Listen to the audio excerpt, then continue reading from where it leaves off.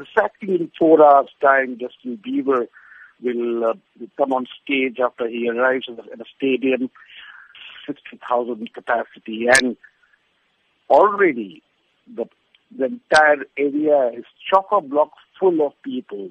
The police estimate around 30,000 young people, mostly youngsters, mostly women, have been camping there for the last 7 hours. And they have kept 4 gates, and the tickets range between $60 to $1,000, and the promoters say 80% of the tickets have already been sold between this morning. We understand that the Indian public are big fans of Bollywood artists and Indian music from across all regions, but are they receptive to international music, to the likes of Justin Bieber? Absolutely. I mean, one has to see that 60% of India's billion-plus people are young, and those in the urban areas are very well connected with international or Western music culture. And as we can see right now with Justin Bieber in Mumbai, the place is full with young people, all below the age of 35 years of age. Recently, we also had some more international artists coming to Delhi's suburb of Gurgaon, and they were expecting a turnout of 4,000, whereas 100,000 people came. So it's Indian people are very much into the Western culture. And we also understand that the Bollywood hierarchy are queuing and eager to host Justin Bieber.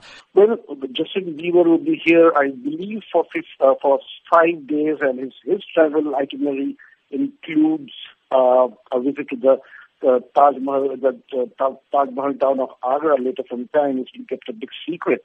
And you are right, the Bollywood celebrity is absolutely straining at the leash to be there, except for Deepika Padukone. She says she doesn't want to go. I don't know why. So we also understand that Justin Bieber comes to India with a bizarre list of demands. Could you tell us about them? It's absolutely outlandish. I mean, we spoke to his promoters, and they said that he has brought along his ping-pong table, a PlayStation, a sofa set, washing machine, a refrigerator, cupboard, and a massaging table. He has booked 2 5-star hotels for his 125-strong entourage, and he wants his room to have a Mughal interiors. He also wants aromatic oils and incense sticks and white curtains.